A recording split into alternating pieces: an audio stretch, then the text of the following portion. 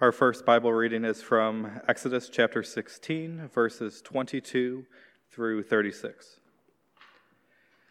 On the sixth day, they gathered twice as much bread, 2 omers each. And when all the leaders of the congregation came and told Moses, he said to them, "This is what the Lord has commanded. Tomorrow is a day of solemn rest, a holy Sabbath to the Lord. Bake what you will bake, and boil what you will boil, and all that is left over lay aside to be kept till the morning."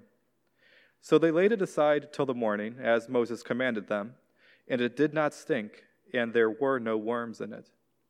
Moses said, "Eat it today, for today is a Sabbath to the Lord. Today you will not find it in the field. 6 days you shall gather it, but on the seventh day, which is a Sabbath, there will be none." On the seventh day, some of the people went out to gather, but they found none. And the Lord said to Moses, "How long will you refuse to keep my commandments and my laws? See, the Lord has given you the Sabbath. Therefore, on the sixth day, he gives you bread for 2 days. Remain each of you in his place. Let no one go out of his place on the seventh day." So the people rested on the seventh day. Now the house of Israel called its name manna. It was like coriander seed, white, and the taste of it was like wafers made with honey. Moses said, "This is what the Lord has commanded. Let an omer of it be kept throughout your generations, so that they may see the bread with which I fed you in the wilderness, when I brought you out of the land of Egypt." And Moses said to Aaron, "Take a jar and put an omer of manna in it, and place it before the Lord to be kept throughout your generations." As the Lord commanded Moses, so Aaron placed it before the testimony to be kept. The people of Israel ate the manna 40 years till they came to a habitable land. They ate the manna till they came to the border of the land of Canaan. An omer is the 10th part of an ephah. This is the word of the Lord. Almighty Father, as we consider your word, what we ask is that we would, on the one hand, understand concepts. We want to think clearly, accurately. We don't want to be gullible. We don't want to believe things that aren't true. We don't want to be silly. And at the same time, we also want to deeply receive the realities of these ideas. We want, in other words, not only to hear about you, but to meet you. We want to know you. So by your Holy Spirit, will you do all things necessary to grant us to truly, deeply, finally know you, and taste and see that you are good. In Jesus' name, amen. Please be seated, and it's helpful if you turn back to page 8 and 9. This is the last Sunday at Advent, and we are looking and continuing our series in the book of Exodus today. And what we need to talk about today is, on the one hand, Advent, and on the other hand, Sabbath. Now, just real quick, what do those words mean? Well, if you've been with us the last few weeks, you'll know that Advent means arrival. And it speaks of the arrival of God. And in a deep way, you could say that the entirety of the Bible, you could sum up the whole of the story of the Bible, that the Bible is a story about how God breaks into and arrives in this world. So that it is not just that Christians believe that God exists somewhere out there, it's that Christians more boldly believe that God, who exists out there, has broken in and has engaged our story, has broken into our story, and gathered our story into his. And that's why we talk about God's Advent, arrival. And we talk about that just before Christmas, Advent. But on the other hand, we're also going to talk about Sabbath today. And Sabbath is about rest. In our reading today, particularly the first reading, God commands Israel to rest. Take a Sabbath, no work allowed, which sounds nice, does it not? It was kind of God. However, what we're going to see is that Sabbath is not just a day off. In fact, you could have a day off, you could have lots of days off. You could take a whole vacation. In fact, you could retire at age 35. and never work again. And never, despite all of that time off, it's possible to have all that time off and never experience Sabbath rest. Sabbath is something that's deeper. Sabbath refers not simply to a day off, it refers to a holy rest in the presence of God. What in the world does that mean? Well, we're going to talk about it. But it's very important because just like we could say that the entirety of the Bible could be described as God breaking into this world and adventing into this world, on the other hand, we could say that the whole Bible is about how God breaks into our world in order to give rest, in order to give Sabbath, in order to give a deep rest in his presence that we need but can never achieve on our own. So, we're going to talk about those two concepts, and here's what I want to show you. Advent gives Sabbath. Let me explain, and let's get into the story. Now, remember where we're at in the story. So, Israel was enslaved in Egypt, and when they were slaves, they had no power. As slaves, all they could do was work. However, there's a way in which their work and their labor was, in a way, it's the only thing they had going for them. When you're a slave, your work is the only thing that really gives you value. So that if you produce a lot, you're more valuable, and if you produce less, you're less valuable. Now, even as I say that, hit the pause button for just a second. That's how slavery works, right? Does that sound familiar, though? You know what I mean? You can get paid for your work. It's possible to get paid for your work, but nevertheless, at the same time, to be deeply enslaved by it, nevertheless. Not literally, but figuratively. And one of the issues that you got to think about that is this: how closely do you tie your personal value to what you produce? And how closely is it tied for those around you? I'm just going to let that question float for a second, but unpause. Back to the story. So Israel is enslaved. But then God's advent happens. We don't usually call it Advent. We call it the Exodus. But nevertheless, it is an advent of God. God arrives, breaks into the story, and God breaks in order to liberate Israel. Israel contributes nothing. They're not expecting God to break in. They're not even sure they still believe in the God of their ancestors. But nevertheless, God does all the heavy lifting, breaks into their story, rescues them out of Egypt. And one of the interesting things there is that for all of Israel's memory, they have been working for somebody else, but no one has ever worked for them. But now in the Exodus and in this advent of God, a little advent, God breaks into the story and God works on behalf of Israel. And Israel basically just watches. And then God takes them into the desert, and God still keeps working for Israel. Every single day, God gives them bread, manna. Every single day, God gives them water. God's advent, God's arrival. Watch this theme. It's going to be important. God serves Israel, and Israel receives God's work. That's the pattern. But now we pick up the story in our reading. And I said just a minute ago that God provides bread every single day for Israel, which is not quite right?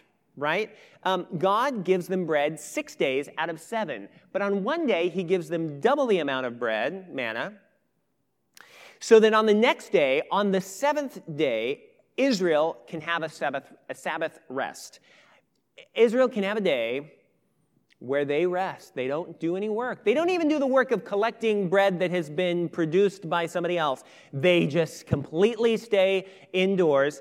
And it's a day where they rest, and on the other hand, it's a day where God rests as well. Now, here's my question. Why do you think God insists on Sabbath? Notice, it's not that God says, hey, you know what, Israel, would you like a day off? You look like tired. You need a day off. Take a day off. That's not what God says. What God says is, take the day off. What are you doing not taking the day off? Take the day off. It's a command. Do you notice that? Why? And one of the things that's interesting here is that God, at this point in the story, has not given the law. The Ten Commandments haven't happened yet. That's a few weeks away. So before the law ever happens, before the Ten Commandments are given, one of the Ten Commandments is to keep the Sabbath, but before that happens, God insists that Israel keep the Sabbath. Why? And then a closely related question, why does Israel struggle so much to obey it? Do you notice? They get up and they go out and they try to work when they're not supposed to, and God gets mad. Why? Why is it that Israel simply cannot deeply rest? All right, to answer that question, we need to go back to the beginning of the Bible. Do you remember the story of creation in Genesis? So, question, do you remember how many days does God take to create the world in Genesis? Anybody remember? Oh, you're very clever. I was hoping for 7. Usually we say in 7 days God created the world, but that's a trick question. Actually, God got all the work done. He was very efficient. Got all the work done in 6 days. And then the 7th day of creation, God rests. God takes a Sabbath. Now, when God takes a Sabbath, it is not a work-life balance thing. Okay? That's a Saturday. That's great. That's not what God was doing when he took Sabbath. It's not that God was tired. It's not that he needed to sleep in. God rested in order to enjoy his creation. And here's another way to think about it. Imagine an ancient temple. I don't know what comes to your mind when you think about an ancient temple, but whatever it is, conjure it up. Now, in an ancient temple, the whole idea is that it was a place, not just where people could meet, that's what we're doing in this room, but in an ancient temple, the idea is it's where the deity's presence could rest and dwell so that you could know where to go if you wanted to meet with the deity that you were worshiping or you needed help from or whatever it is. Now, that's part of the idea that happens in the creation story. So God gets all the work done in 6 days, and then on the 7th day, God rests in his creation. His presence dwells there. And it's a little bit like God saying, I am not somebody who's going to fit inside a single building. No, rather, I have created all of the universe in order that all of it might be my temple. My presence is going to rest palpably like a temple throughout the entirety of the world. So the idea was that this entire created world was designed to be a place where humanity and God could enjoy each other, where humanity and God could live together or rest together in perfect intimacy with each other. And according to Genesis, that is central to God's overarching aim for all of creation. In this Genesis story, it's the culminating moment is not simply when God creates humanity in his own image. It's really, really good. But it's not the culmination. It's not the culminating moment. The culminating moment is when God's presence rests on the Sabbath with God's people and with all of God's creation. And then one more thing from the creation story. Humanity also still had work to do. Do you remember that? There's Sabbath, but then there's also work that comes out of Sabbath. So Adam and Eve were given jobs. They were supposed to be gardeners or conservationists or farmers, however you want to describe it. God liked work. He gave them work before the fall. However, their work is different from our work because Adam and Eve's work was animated, motivated, and driven out of their Sabbath rest with God. God had done all the real heavy lifting.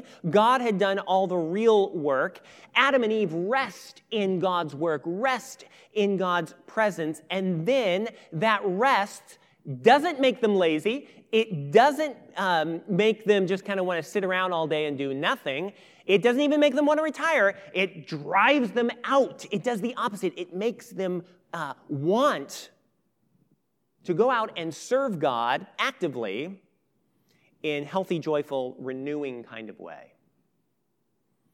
Sabbath doesn't make us lazy. Resting in God's presence actually motivates us to want to go out and serve him well. It's a little bit like this.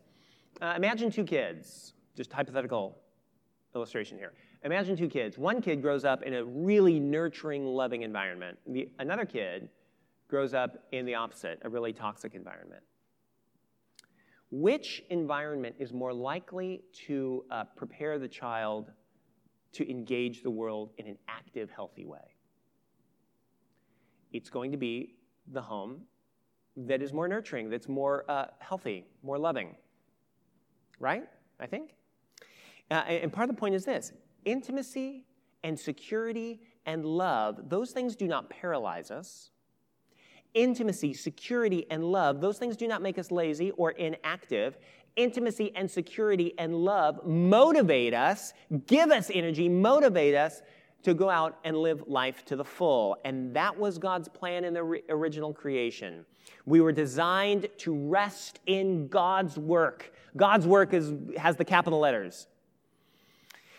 And the more we rest in God's work and in his presence, the more we enjoy that intimacy and security and love, the more we will be motivated, and this is the way it was supposed to work with Adam and Eve, motivated to go out and obey the Lord in creative work, in joyful obedience. Now, keep all of that in your mind and come back to Exodus. Why does God insist, not just suggest, insist on Sabbath right after Israel comes out of Egypt? Well, God created the world to enjoy Sabbath with his people. And God redeemed Israel and liberated them in order to enjoy Sabbath with them. God's aim, the culmination of Israel's liberation from slavery, was not just political liberation, important as that was, and it's an indispensable part of it. But God rescued Israel, brought them out of Egypt, and advented into Israel's story in order to bring them to a place where they can enjoy Sabbath rest with God. In other words, God rescued Israel so that Israel could rest with God in his presence, so that Israel could experience the intimacy and the security and the love that they were created for, but that they had never tasted and never even dreamt of in the midst of their previous slavery. That's why God is so insistent upon Sabbath. But on the other hand, the other question is, why is it that Israel struggles so much to do something as simple as rest? Look back at the text. They gather bread for 6 days. Then the Sabbath comes. But a bunch of them can't stop working. A bunch of them, though they had double the resources, nevertheless, they go out and they look for bread the next day. And God says, why don't you obey me? Why can't Israel rest? And this is where we need to lean in, because there's something very subtle here, okay? Israel cannot trust God's word. You can see this again and again, but this is where we're looking at it now. Israel struggles deeply. They're very suspicious. They can't trust God's promise to provide. And another way to say that is that Israel's instinct and orientation is to rely upon their own work rather than upon God's work. They put their work first. And that may seem like a small issue. Well, that's not that big of a deal. I mean, it's not that big of a deal, is it that? And actually, it's a big, big deal. Why do I say that? Well, sin in the Bible is always a kind of Sabbath breaking. What do I mean by that? Well, think about the Garden of Eden. Remember, Adam and Eve enjoy Sabbath, intimate rest in God's presence. They enjoy that right up until the point that they stop relying upon God's work and they start relying upon their own work. Do you remember what happened? They're tempted to eat from the tree that they're not supposed to. There's just one tree, all the other trees that they can eat from. All the other trees, God is working to produce for them. But God says, there's one tree, I don't want you to touch it, or I don't want you to eat from it because it belongs to me. But nevertheless, what happens is Adam and Eve look at that one tree that they're not supposed to eat from, and they decide, God's work is not enough for me. God's work is not sufficient to provide what I need. And therefore, they work.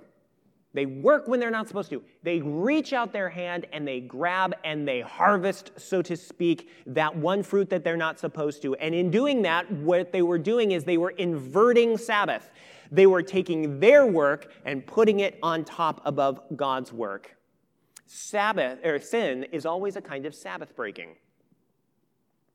Let me say it differently. Sabbath is when God's work leads to our rest and a deep enjoyment of his presence, which in turn leads us out to obey him. Our work comes second. But sin turns that around and says, God's work is not enough for me. It's my work that really matters. And it results in a breaking of relationship with God, but it also transforms the work that we try to perform subsequently. Instead of our work being a joyful response to God's love and intimacy and security, what our work turns into in sin is it turns into toil, and it never ends. Why does sin lead to toil? Because when my work is the work that really matters, then what happens is that my value gets tethered to my production, and we can never produce enough to persuade ourselves and others that we're really valuable. And therefore, we end up working like slaves. We might get paid a lot, but nevertheless, we work and our souls have a soul posture of slavery. We are working continuously, and we're never satisfied. And we're always working thinking that if I get this next promotion, or if I get that final paycheck, or if I finally get my retirement sorted, then finally I get my vacation, then I'll be able to rest. Then it'll be okay. Then I'll finally know that I've arrived and success will happen, and I'll get on the cover of whatever magazine or something like that. But it never happens. Even when you get those things, it never stops. And it doesn't matter how many days off you have. It doesn't matter how much vacation you take. It doesn't matter how long your Christmas holidays are. None of that matters. We never are able to rest even when we're not on the clock, because we're always on the clock. Why do days off never quite cut it? Because we weren't made for days off. We were made for God.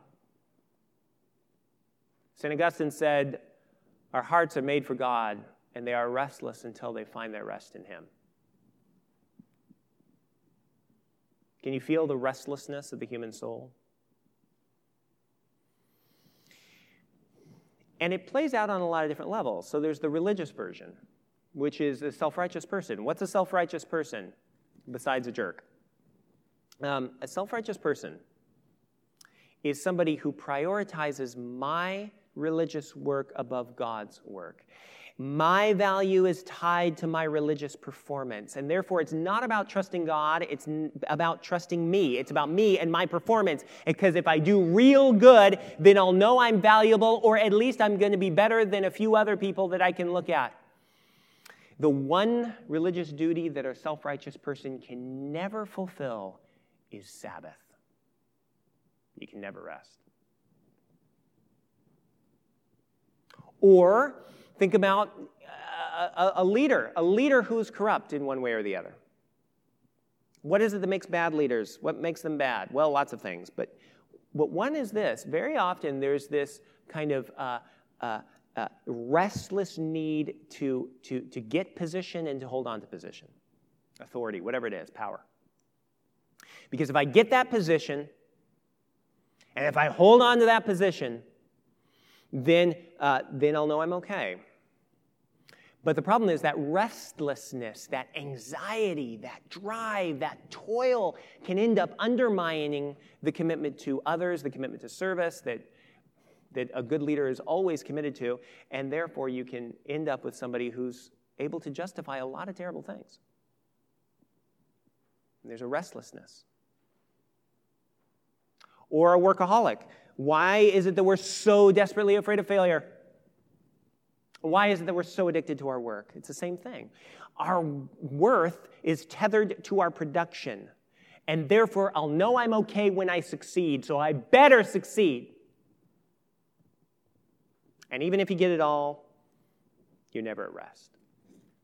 What I'm trying to say is that all these things are just variations on a theme. We're restless because we were not made to trust in our own work. We were made to be defined by God's work. And that's why, bringing it back to our text, that's why God insists on Sabbath for Israel. Israel's Sabbath was intended to be a real ritual. A real ritual, a good one, is an action that's animated by a deeper meaning.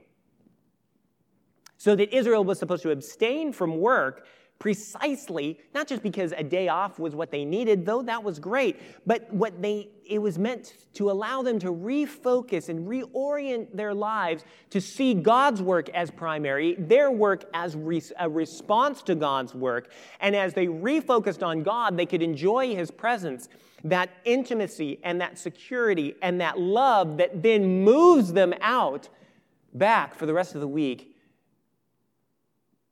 to obey God with joy. So here's my question, Emmanuel. Which one describes your life? Do you know rest? Do you know Sabbath rest?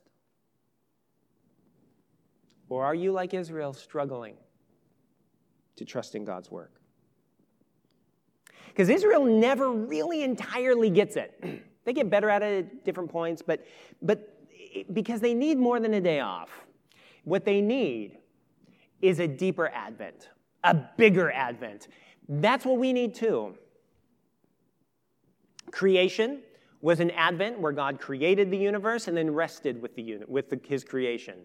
Exodus was an Advent where God breaks into the story and rescues Israel and then rests with them in the desert. But we need a deeper, bigger Advent. An Advent that can liberate us from our sinful reliance upon self and our enslavement to our own performance. And that's why we need the gospel reading. Flip over to it. Because that's the bigger Advent. And watch the pattern there.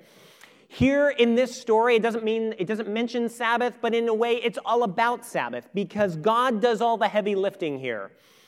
Mary is a virgin. Joseph sitting there really confused about the whole situation, understandably.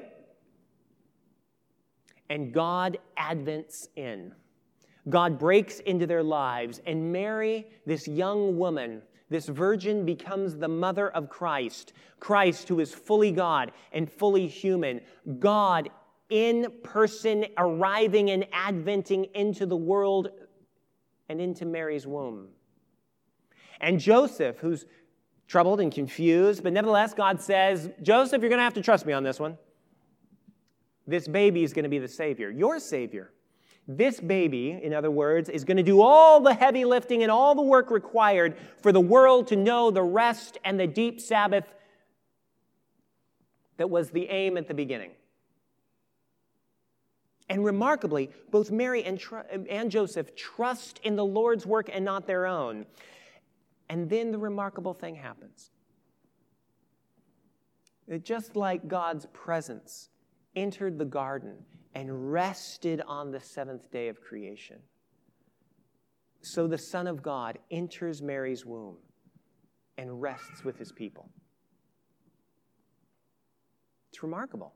You know, Mary's womb, in a way, is like a new Eden. She's like a walking Sabbath rest. Because there in her body, she was bearing Emmanuel, God with us. So that God and God's people are resting together in intimacy and security and in love. And do you notice how it transforms Mary and Joseph? They obey. And they don't obey out of toil. They obey joyfully. They're not restless. They're looking away from their work to God's work. It's God's work and God's advent that then enables them to obey with joy. And that's why I say Advent leads to Sabbath. And what that means is this, Emmanuel. If you do not know deep, profound Sabbath rest, then it means you need Advent. Mary gave birth to Jesus, and Jesus grew up, and Jesus died on the cross, and he rose again. And when Jesus died, he was working for you. When Jesus died, he was serving you. He became a servant to the point of death. And he did all of that to liberate you from your sin and from your addiction to your own work.